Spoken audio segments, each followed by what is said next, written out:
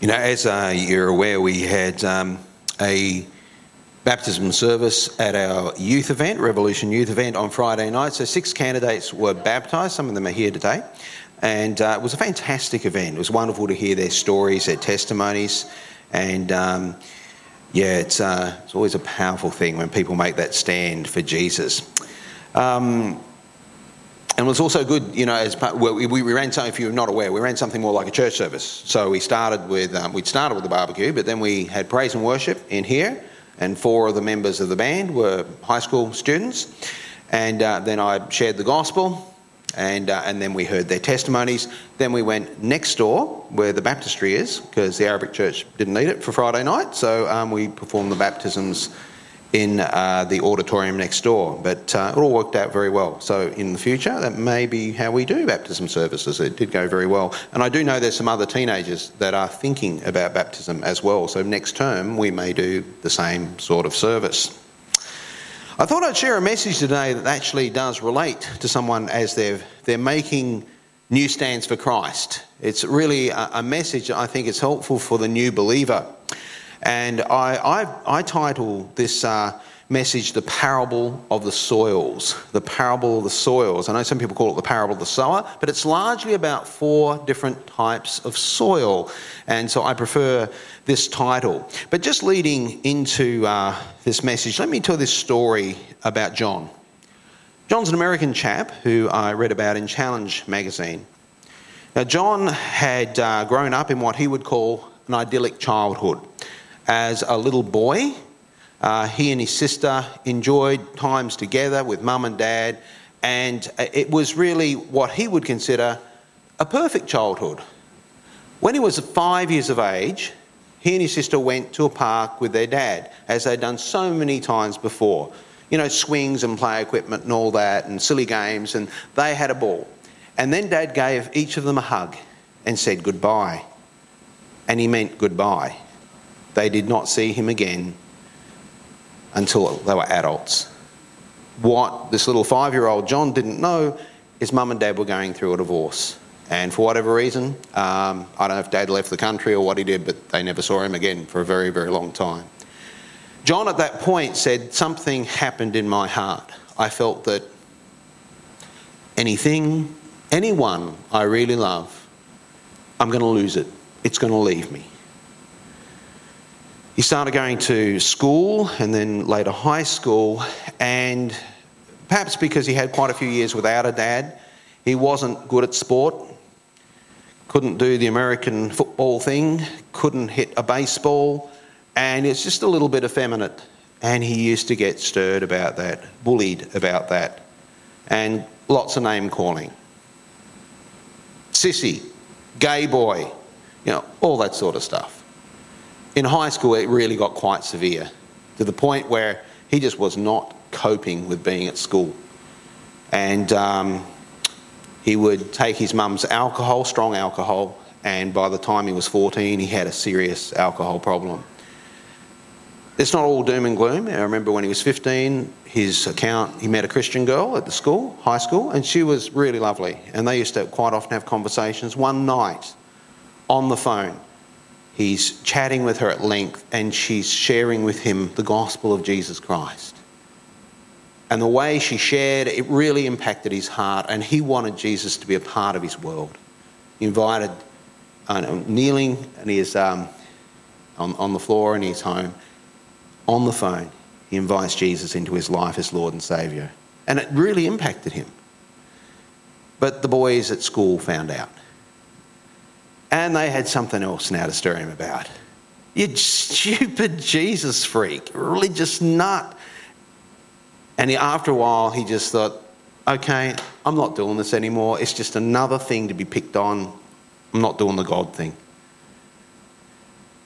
When he was 17, he was invited to a gay bar. He never got invited anywhere. He really didn't have much in the way of friends. And he thought, oh, what the hell, I'll go. Well, as he turned up at the gay bar, he said, I felt strangely attracted to the whole scene. He went several times and he met Carl.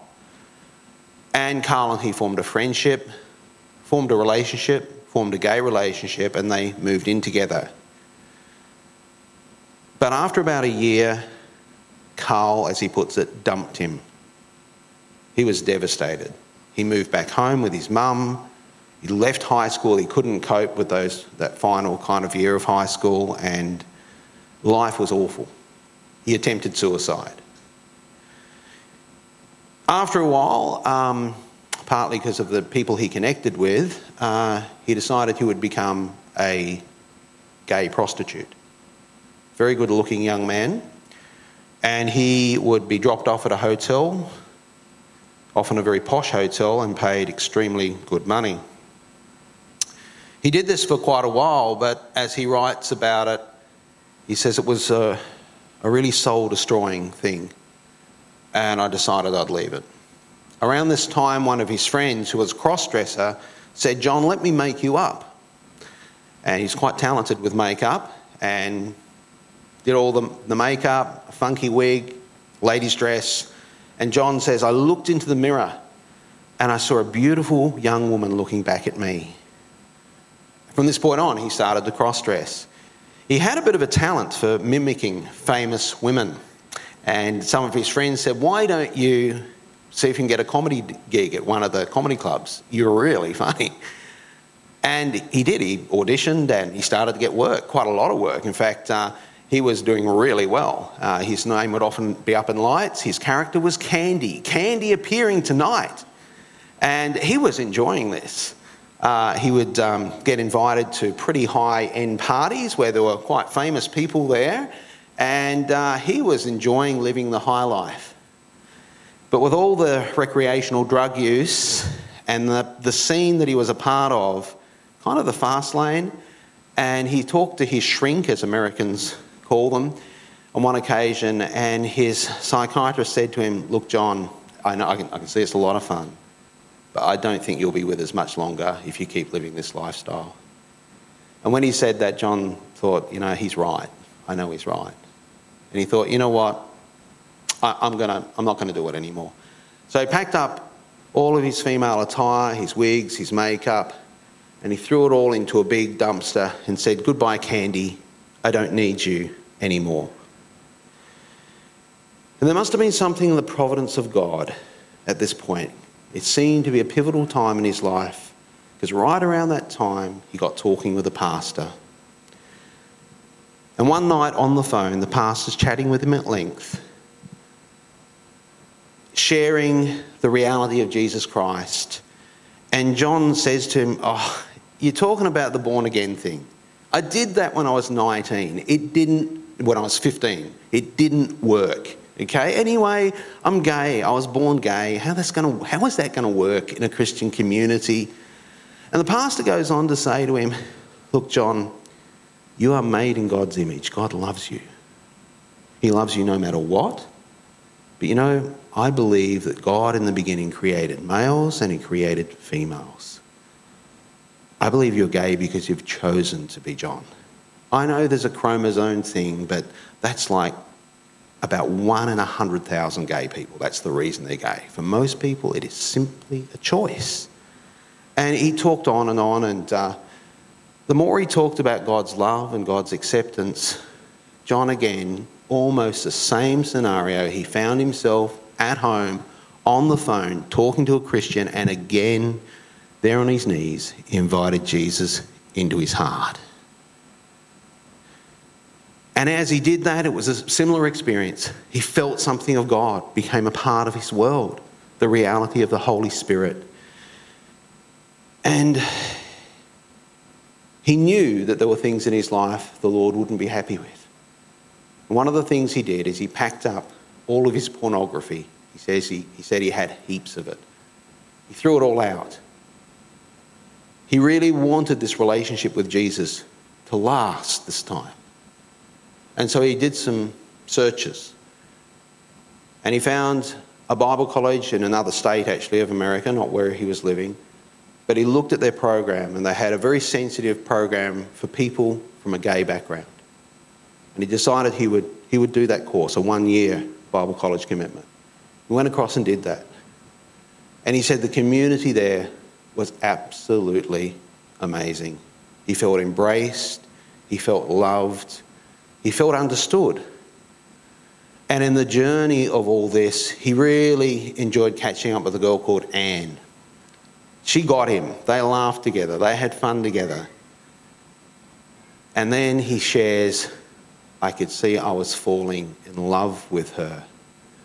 And I realised that probably what that pastor said is actually true. I was gay because I chose to be gay. I was actually no more gay than anyone else. It was a choice. And now I feel these deep feelings of love for Anne. Some of you, as you're listening today, you might be thinking, yeah, but it's illegal to give people advice about their sexuality. You can't do that. Well, you know, you can get in trouble for not giving advice too. Pamela was just sharing an article with me. It's just going on right now in Sydney. A 19-year-old lady, she had decided to identify as a guy, and she talked with her psychiatrist, and she wanted to have a full sex change and have a womb removed, and all that happened in Sydney. She has now changed her mind. She wants to be a woman, and she's furious she can't have kids, and she is suing the psychiatrist because he didn't give her any advice. It can go bad whether you give advice or not give advice. That's the reality, friends. But for John, he proposed to Anne, and they got married. The wedding ceremony was beautiful, beautifully put together. His mum came along and his stepdad, and they were so touched knowing the whole journey John had been on.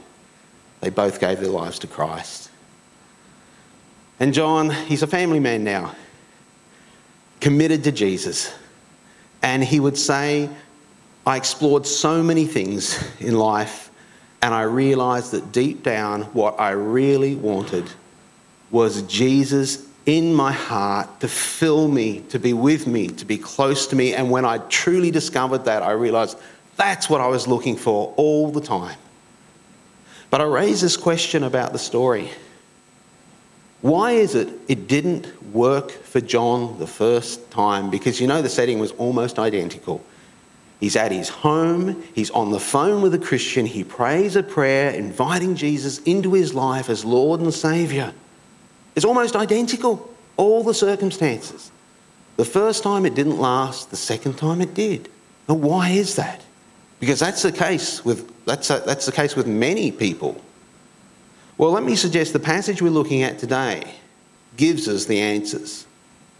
Let's actually have a look at an artist's rendition of what this parable could look like, Jesus telling the story. Let's have a look at this clip. Let me read the passage for you today.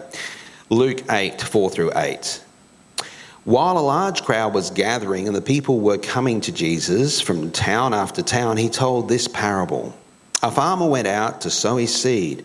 As he was scattering some seed, some fell along the path. It was trampled on and the birds ate it up. Some fell on rock, and when it came up, the plant withered because it had no moisture. Other seed fell among thorns, which grew up, withered, and choked the plants. Still other seed fell on good soil. It came up and yielded a crop, 100 times more than what was sown. Then Jesus said this. He called out, "He who has ears, let him hear." Let me ask you the question. What do the various elements represent in that story? The seed. Someone put up a hand and tell me, what does a seed represent? Word of God? Great. Who does the farmer represent? Who does the farmer represent? Put up a hand and tell me.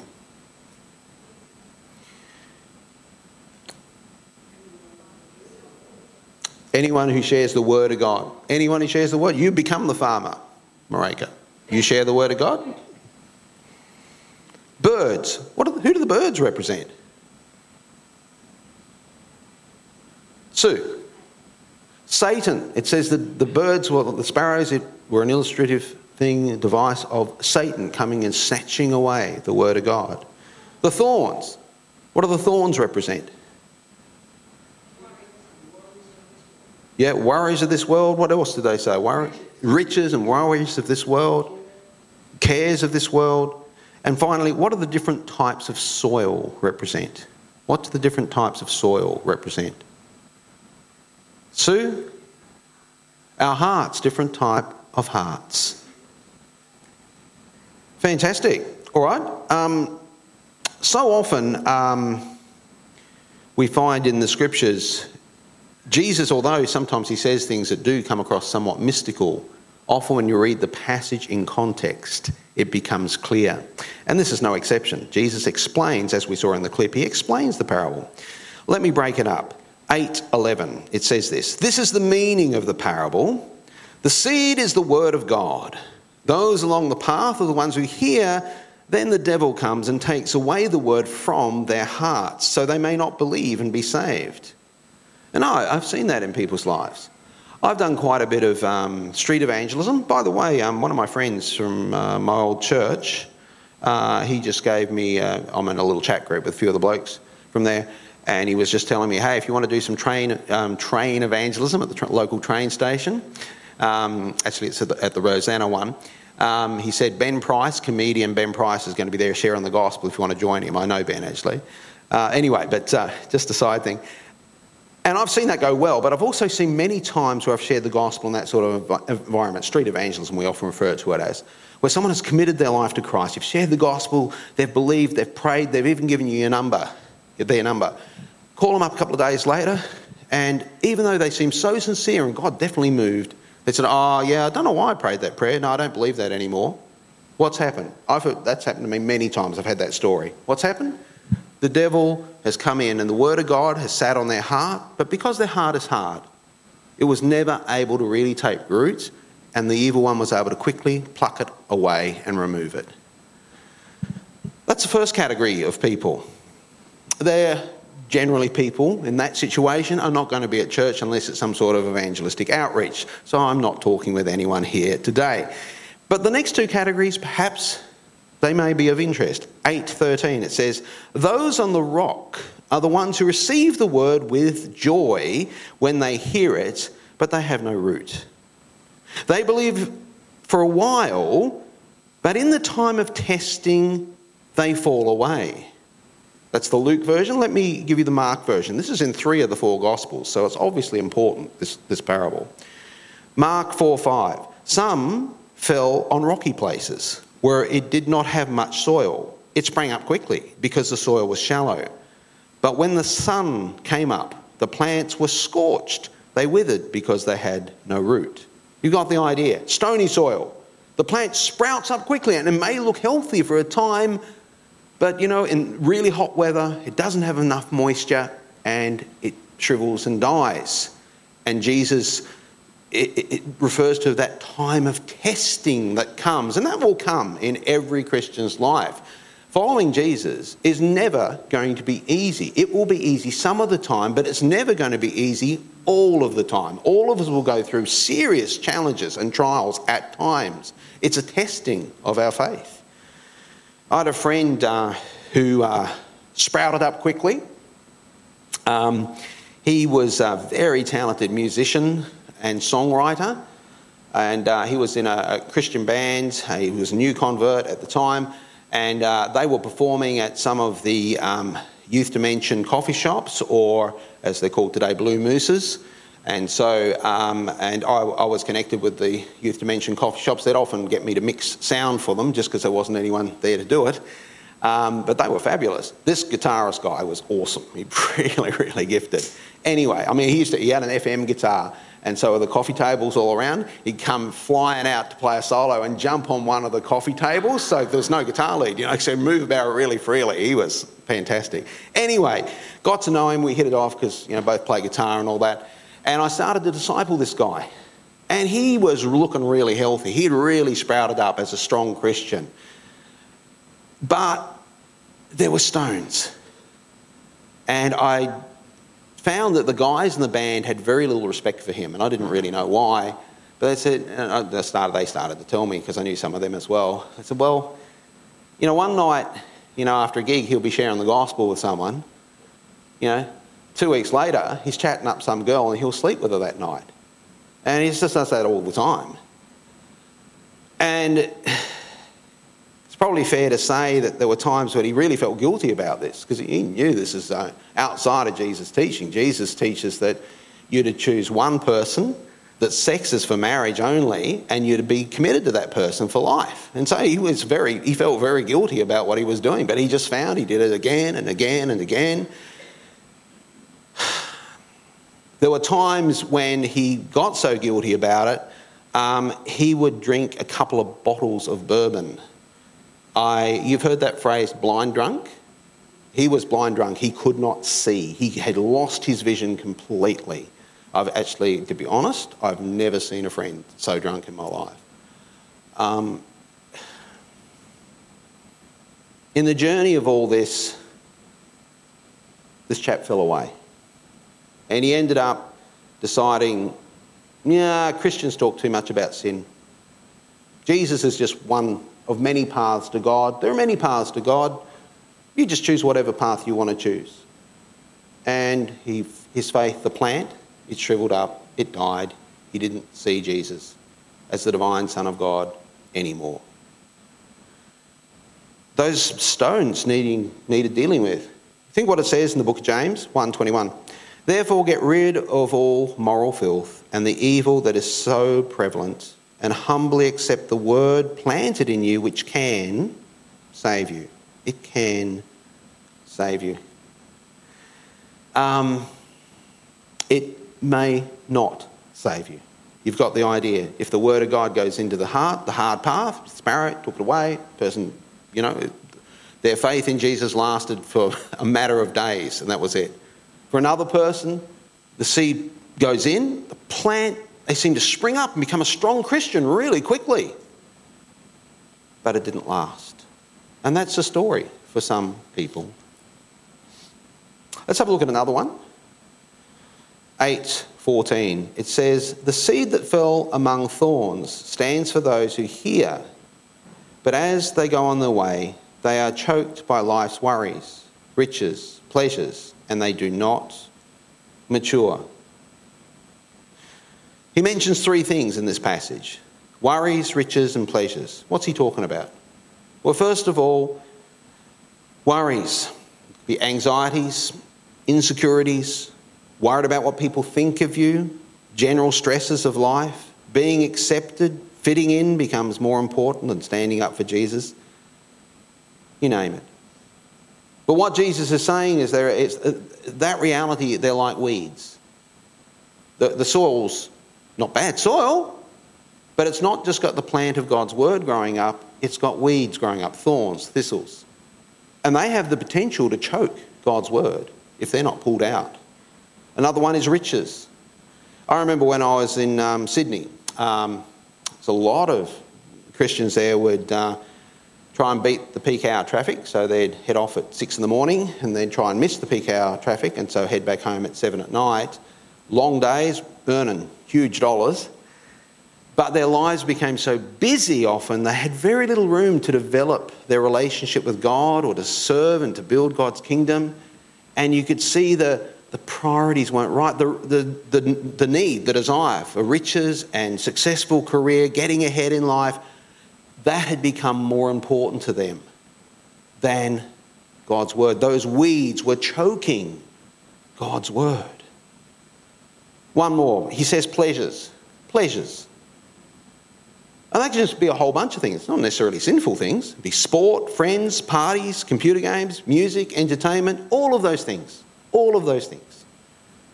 None of which are bad in and of themselves, but when just having fun, when being entertained, when those things become more important than your relationship with God, they become like weeds and they can choke the seed of God's word, the plant growing up in our hearts.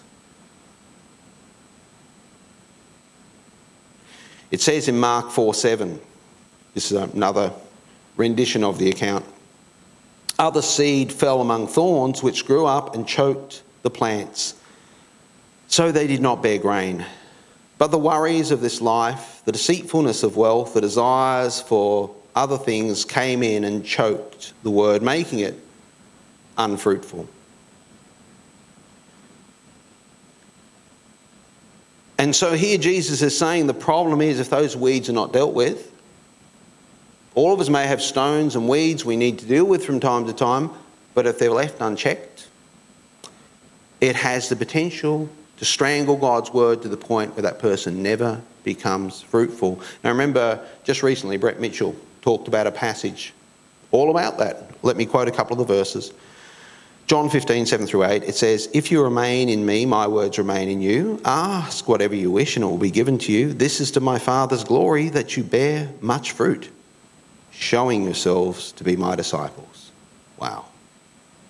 The passage is actually saying the evidence of fruit in the Christian's life is a sign they're the real deal. They're a genuine disciple. What's fruit? Well, let me simply suggest that the bottom line in that passage that Jesus is talking about is reproduction. Just as a grapevine produces grapes, so the Christian should produce disciples. And so fruit bearing is, I'm going to be doing stuff to build God's kingdom, to see people discipled, to see the church grow, to see the kingdom of God flourish. But if I don't really have time for that, well, that would indicate the question about, well, where's the fruit? Where's the fruit? Can I really be confident that the plant of God's word in my heart is alive and vibrant, or is it going to die? Luke 8:15, it says, "But the seed on good soil stands for those with a noble and good heart, who hear the word, retain it, and persevere by producing a crop." Wow. I wonder, how do you become a healthy soil Christian? What do you need to do? What do you need to do to cultivate the plant of God's word and make it strong? Well, let me suggest one of the verses that's encouraged for people to memorise in the Navigator series is this one. Acts 2:42 describes the early church, what they did. It says they devoted themselves to the apostles' teaching and to the fellowship, to the breaking of bread and to prayer. The early church were committed to listening to the apostles preach. At that time, they didn't have a physical copy of a New Testament. They couldn't read it. Not that literacy was that high at that time anyway, but they were committed to listening to the apostles preach. And the passage goes on to say that they didn't run a church service just on the first day of the week. They met in the temple courts every day. They had a church service so they could listen to the preached word of God very regularly. For you and I, we can read the Bible. We can listen to preaching online. And of course, any messages you miss that we're running as a church, we always do put them online so you can catch up or hear it again even. We have the opportunity to listen to the word of God as well, online. And so we have plenty of opportunities to indeed get the word of God into our lives. That is essential to help us grow, to have good soil. Another one is this. It says they were also devoted to the fellowship. The fellowship. What's the fellowship? Well, the fellowship is this type of thing. After a church service, we hang out together. We spend time with Christians together. We had a barbecue on Friday night, quite a big gathering of us. It's that sort of stuff. Communicating together, connecting together. And any Christian is going to struggle if they don't do that. We do not do well alone. We need fellowship with other believers. It tells us in the book of Hebrews 10:24, "And let us consider how we might spur one another on towards love and good deeds, not giving up meeting together as some are in the habit of doing, but encouraging one another." The passage is saying, of course, back then too, a couple of thousand years ago, people could neglect the assembling of themselves together then as well. And the author of Hebrews is saying, don't do that. We need to spur one another on to love and good deeds. We need to encourage one another. Don't neglect getting together for fellowship. And there's one more area. I'll group them together. The breaking of bread and prayer. The breaking of bread most likely speaks of communion. Praying, communion, singing songs of praise to God. That whole spiritual dimension, that's important as well, just like we've done today, as we've sung praises today, just like last week when we had communion together as a church. Prayer, praise, communion, that's all important too. You get those three things happening in your life, and you're giving yourself a good chance to maintain healthy soil in the heart. You neglect those three things, you're going to struggle. And you may be risking whether or not that plant is going to survive, the plant of God's word in your heart. Let me read the whole passage. It's a great passage, actually. There's a snapshot there of the early church and what they considered a priority. They devoted themselves to the apostles' teaching and to the fellowship, to the breaking of bread and to prayer. Everyone was filled with awe, and many wonders and miraculous signs were done by the apostles. All the believers were together and had everything in common. Selling their possessions and goods, they gave to anyone as he had need. Every day, I mentioned this, didn't I? Every day they continued to meet together in the temple courts. They broke bread in their homes and ate together with glad and sincere hearts, praising God and enjoying the favour of all the people. And the Lord added to their number daily those who were being saved. Friends, I want to open it up today because some of you might have friends, you might have family members, or it might be you yourself. And you're thinking, hey, look, I've got some stones in my heart, or I've got some weeds that need pulling out. Feel free to come forward for prayer today. Happy to pray with anyone who'd like to be prayed for about that, whether it's for yourself or whether it's for a friend or family member. Because the reality is, people are falling away. And my understanding is from other pastors, about 1/3 of people in churches in Melbourne simply have just not returned. You and I can be praying that people come back. You and I can be reaching out to encourage people back into fellowship. As the worship team returns, let me pray for you now.